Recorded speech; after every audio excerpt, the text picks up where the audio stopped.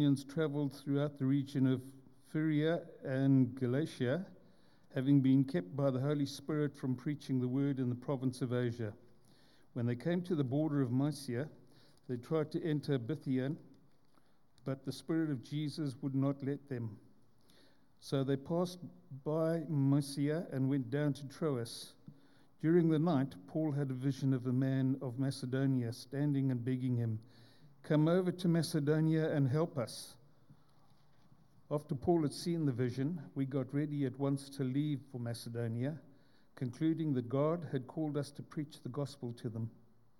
From Troas, we put out to sea and sailed straight for Thermothras, and the next day we went on to Neapolis. From there we traveled to Philippi, a Roman colony and the leading city of that district of Macedonia, and we stayed there several days. On the Sabbath, we went outside the city gate to the river, where we expected to find a place of prayer. We sat down and began to speak to the women who had gathered there. One of those listening was a woman from the city of Thyatira named Lydia, a dealer in purple cloth. She was a worshipper of God.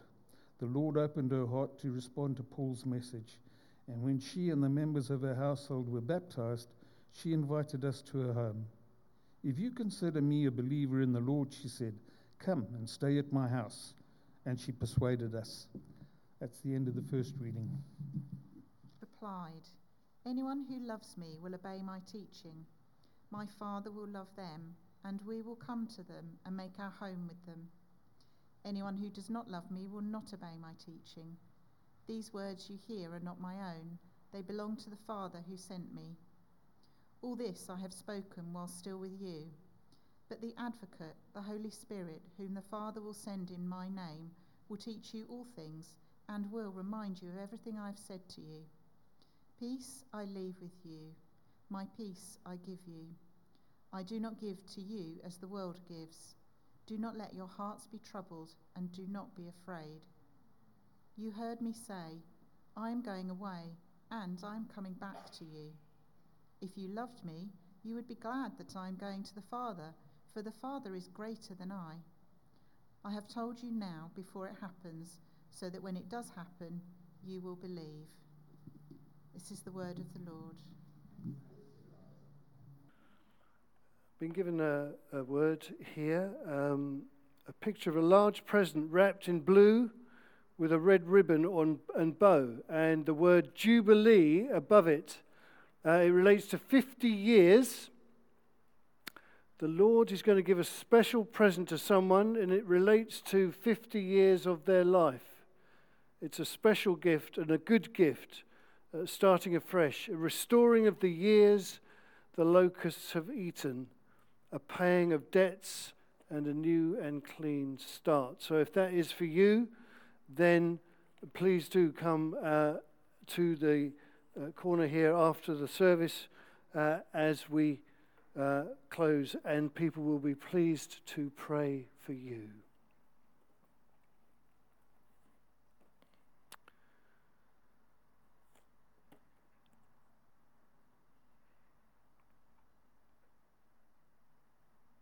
So, Father, we ask that you would open your word to us, that we may see afresh the power and purpose of the gospel and how we may be living in that purpose and power in our lives. For Jesus' sake, amen.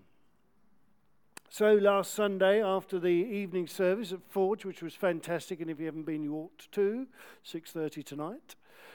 Last week after Forge service, some of us went to the pub, as we sometimes do. Several of us in this room were there, and they will testify to what I have to say next.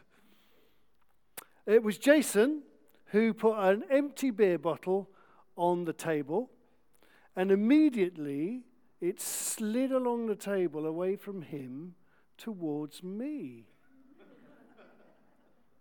"Ooh," we all said. And we put the bottle back, and it did the same thing. And again, and we were all having a bit of a laugh, the spooky dookies. Say again? Oh. Trying to say it was my round, apparently. Well, I didn't discern it in that manner. A young woman came along collecting glasses and bottles, and look at this, we said. And she said, oh, we've got a table over there where the glasses slide straight off the table. And that developed into a whole conversation about the gospel. Now, in Acts chapter 16, Paul is a preacher looking for a place to preach. It was clear to Paul, because of his experiences, that the gospel was for all people throughout the world. And he felt that he had a special, particular calling to go and preach to the Gentiles, the non-Jewish people, the people beyond the confines of the faith. So he sets off on a great missionary journey. He does 3 of them, in fact, and this is his second missionary journey. He goes up into Asia on the first, and this one sends him off to Europe. He goes to preach the good news and to plant new churches. And he traveled, as he did, with some companions. And on this particular journey, he met up with Luke, the writer of the book of Acts, and that's why the text in this particular place starts talking about we. We did this and we did that. So he travels with these companions who are helping him in the work, and they're fairly clear on what God wants them to do. Preach. That's their journey's purpose. But like in the pub, the story that we read tells us that it's the Holy Spirit that leads them to the right place. So the first thing to notice is that Paul and his companions go where the gospel could be preached. And no recrimination, by the way, for trying to go to the places where it can't be preached. None of that kind of, oh, we've got it wrong and you're an idiot and, can't you hear God better? None of that. Just go where the gospel can be preached and try and work it out along the way. So the verses put it very interestingly. Paul and his companions travel throughout the region of Phrygia and Galatia, having been kept by the Spirit from preaching the word in the province of Asia. And when they came to the province of Mysia, they tried to enter Bithynia, but the Spirit of Jesus would not allow them to. Now, how they were prevented, we don't really know. Maybe it was that there's some fruitful ministry already being done there, and Paul wanted particularly to go to places where the gospel hadn't been heard. Maybe there was some opposition or a legal ban. Who knows what it was? Maybe they had some inward feeling that it was wrong. Nobody knows why they were not permitted by the Holy Spirit. But what we can see is that it's common for us to be guided by negative influences. Guided by the negative things. It's as if Paul is saying to God, God, I know where you want me to preach. I know you do want me to preach. Where should I preach? And God says, oh, preach anywhere you like, Paul, but not over there. Oh, and don't do it over there either. It's kind of cancelling out the options as he goes along. And oftentimes, don't we hear God through the negative things that prevent us, that get in the way, that stop us actually doing what we think we ought to do. And when it gets like that, of course, we can be disheartened. We know that from the journey of buying this place, when we were so frustrated that the deal wasn't being done.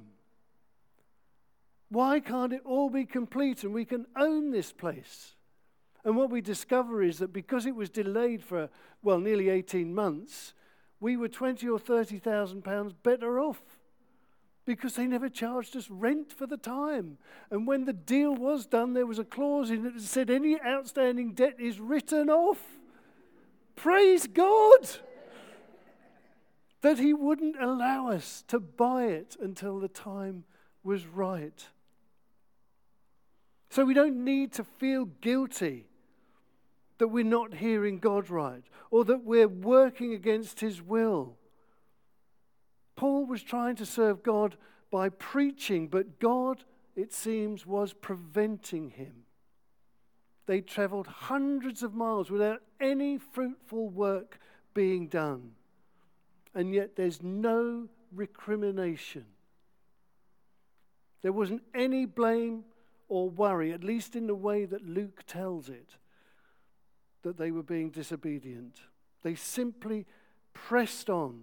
So they pressed on past Mysia and went down to Troas. So if you can't take the road southwest into Asia, and you can't take the road north to Bithynia, let's just keep going on the road we're going, heading west until we get to the end. And they get to Troas, a little seaport out on a peninsula by the Aegean Sea, just below the Bering Straits. It's the end of the line, and there's nowhere to go.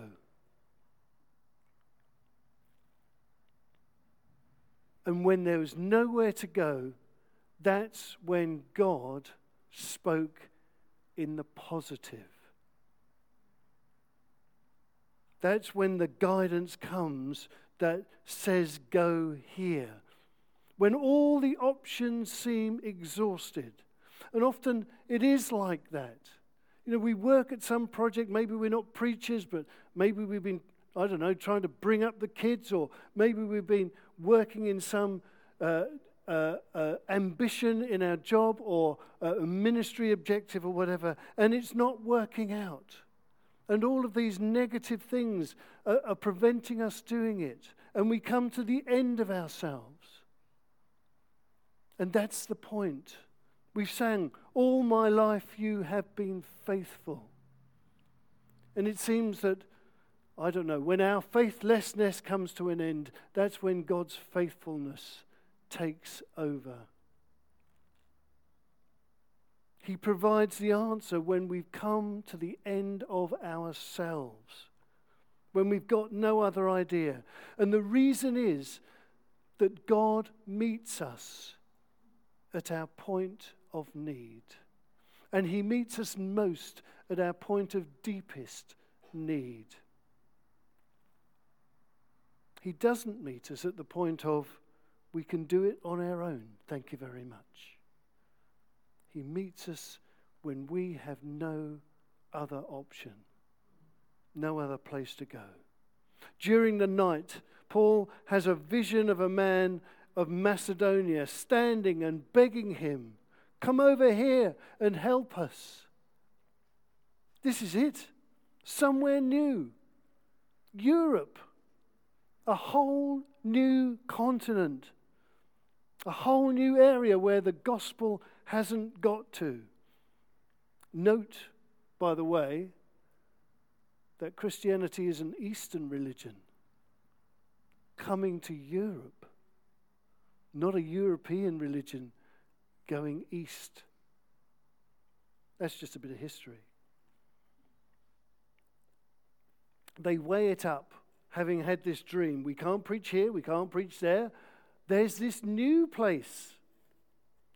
And they get ready at once to go for Macedonia, concluding that God had called them to preach the gospel to them. And they act straight away, sailing from Troas the 2 days to Neapolis, and then moving on to Philippi, where they stayed. So Paul, you see, this preacher who went where the gospel could be preached, and it was all a bit trial and error. Life in Christ is often trial and error. And discovering what God wants to do is just like that. Not clear until we find the place. So, in the pub last Sunday, I said, would you like me to say a prayer about that table where the glasses keep falling off? And she said, oh, I'm not very good at praying.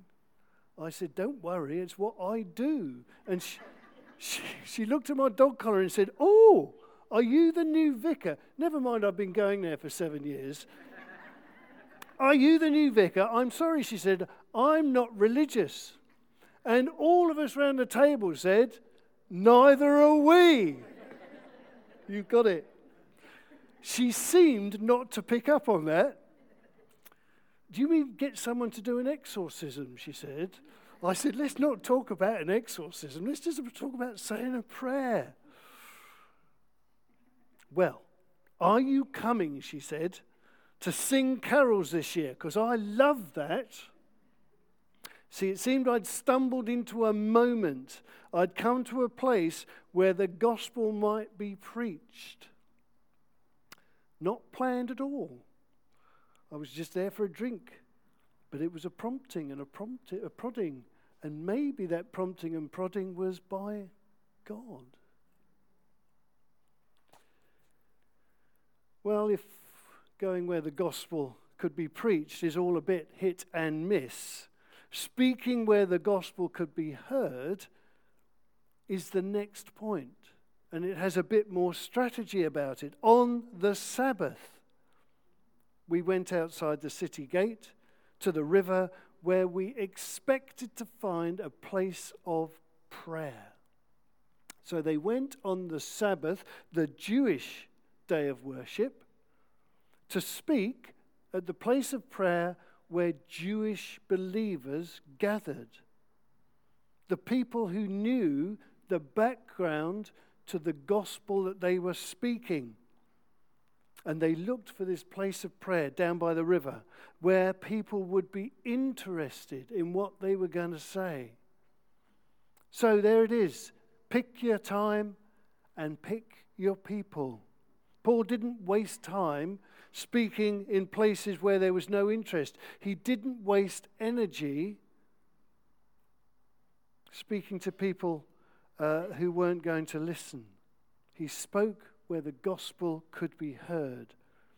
We sat down, he says, and began to speak to the women who had gathered there. This is where God is at work, amongst the Jewish women worshipping in Philippi. So Paul and his companions, Luke and the others, joined with him in the work that God was doing. And one of those listening was a woman named Lydia, a dealer of purple cloth from the city of Thyatira, who was a worshipper of God. The Lord opened her heart to respond to Paul's message. I will come, I said to the woman in the pub. Let me get my diary. Well, I'll need to get the manager, she said.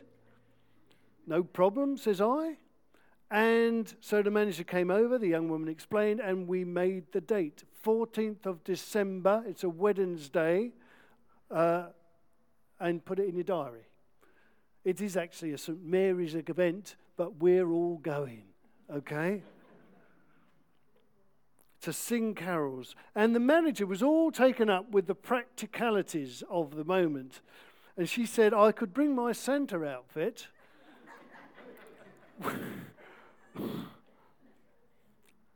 I haven't got written down what I actually said, but I'll tell you anyway. I said, yeah, let's put him on the cross and combine Easter as well.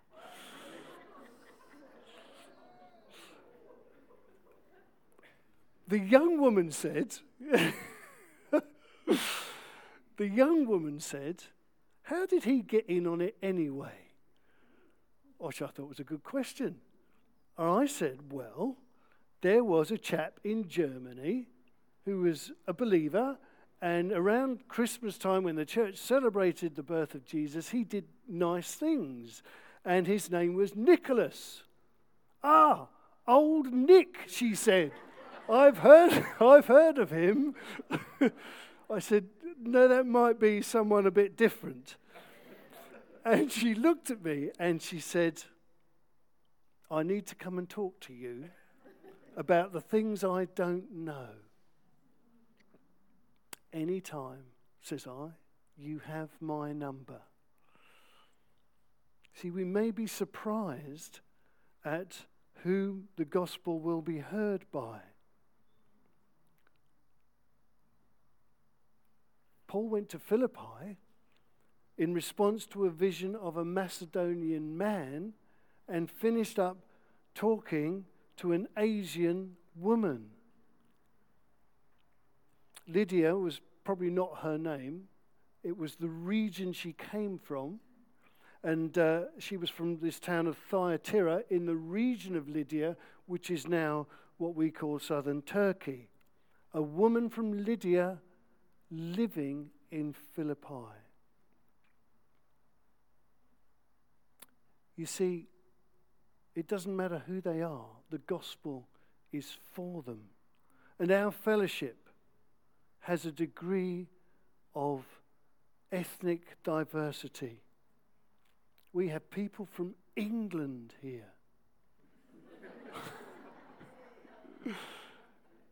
And from Scotland, and from Wales, and from Zimbabwe, and Malaysia, and Nigeria, and Ireland, and Pakistan, and France, and Trinidad. Sorry, Manuti, I forgot it. And probably more I don't know. And all of them want to hear the gospel. All God's children sharing in the gospel together, because the gospel is a gospel for all nations. And we speak where the gospel will be heard, even in the land of pub. And if it's preached where it's heard, then the thing to do when it is heard is to stay where the gospel is welcomed. When Lydia and the members of her household were baptized, she invited us into her home. If you consider me a believer in the Lord, she said, come and stay at my house. And she persuaded us. There's an awful lot in that being persuaded, because these were Christian men traveling on their own, single men probably, or maybe not single, but not with a female entourage.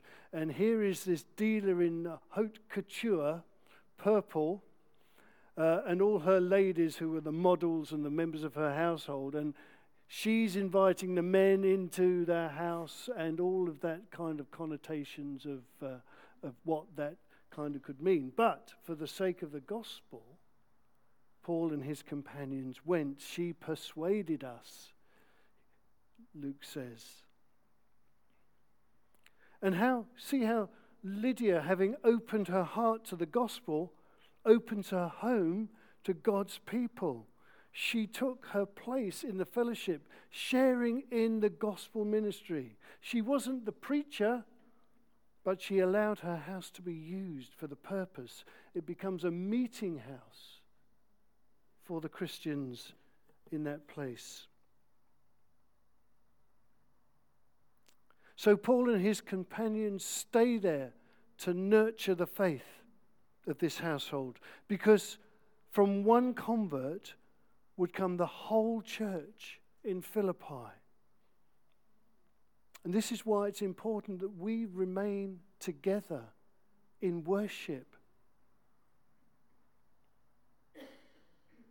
It's why it's important for us to pray together. It's why we take our place in fellowship groups. If you're not in one, get in one. See Anita. It's why our meeting together is a priority in our lives. Because from us, the future church in this place will come, and the gospel will go out. So we nurture our faith together, sharing in the prayers for mission, serving one another from our gifts and resources. The third thing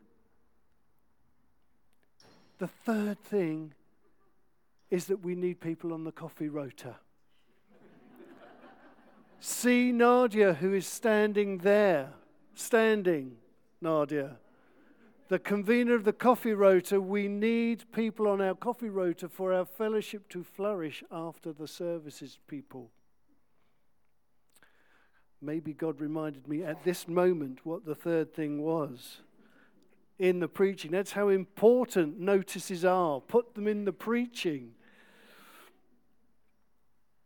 Building God's church for the future, thinking how we can be people who together express our faith in this neighborhood. And don't underestimate what God has in mind.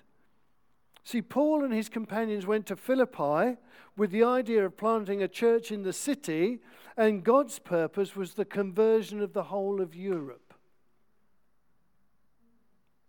We thought we were building a church to worship here. Who would have imagined what it's become? Who can imagine what it might be into the future? Lydia was the first person to come to faith on European soil. And it was Europe that preserved the faith, the Christian faith, through the collapse of the Roman Empire and the Dark Ages, and then has exported it back to the East and the South. That's why we think Christianity is a European faith, but it's not. Who knows what the young woman in the pub may have started? It may be that she's a kind of Lydia, a Lydia of Great Baddow, who in the end welcomes the gospel and opens up the network of people to the possibilities of hearing that gospel for themselves. Maybe someone who hears it on the 14th of December might be another Lydia. Could you be a Lydia today? Offering resources for the week of your resources for the work of God's mission. See, through our mission in this neighborhood and through our partnerships with the worldwide church, we're part of a much bigger plan. Plans that we have no idea about, but plans that we may glimpse as we read what God did through Lydia and may imagine ourselves bearing her name to the people we meet. Paul went where the gospel could be preached. He spoke where the gospel could be heard, and he stayed where the gospel was welcomed. And it's an example for us to see how we, following God's leading, can be part of the much greater plan of God to bring his gospel to all people and every nation. And as I said, even in publand. May God bless our intentions, our hearing of the word, and our work in his name. Amen.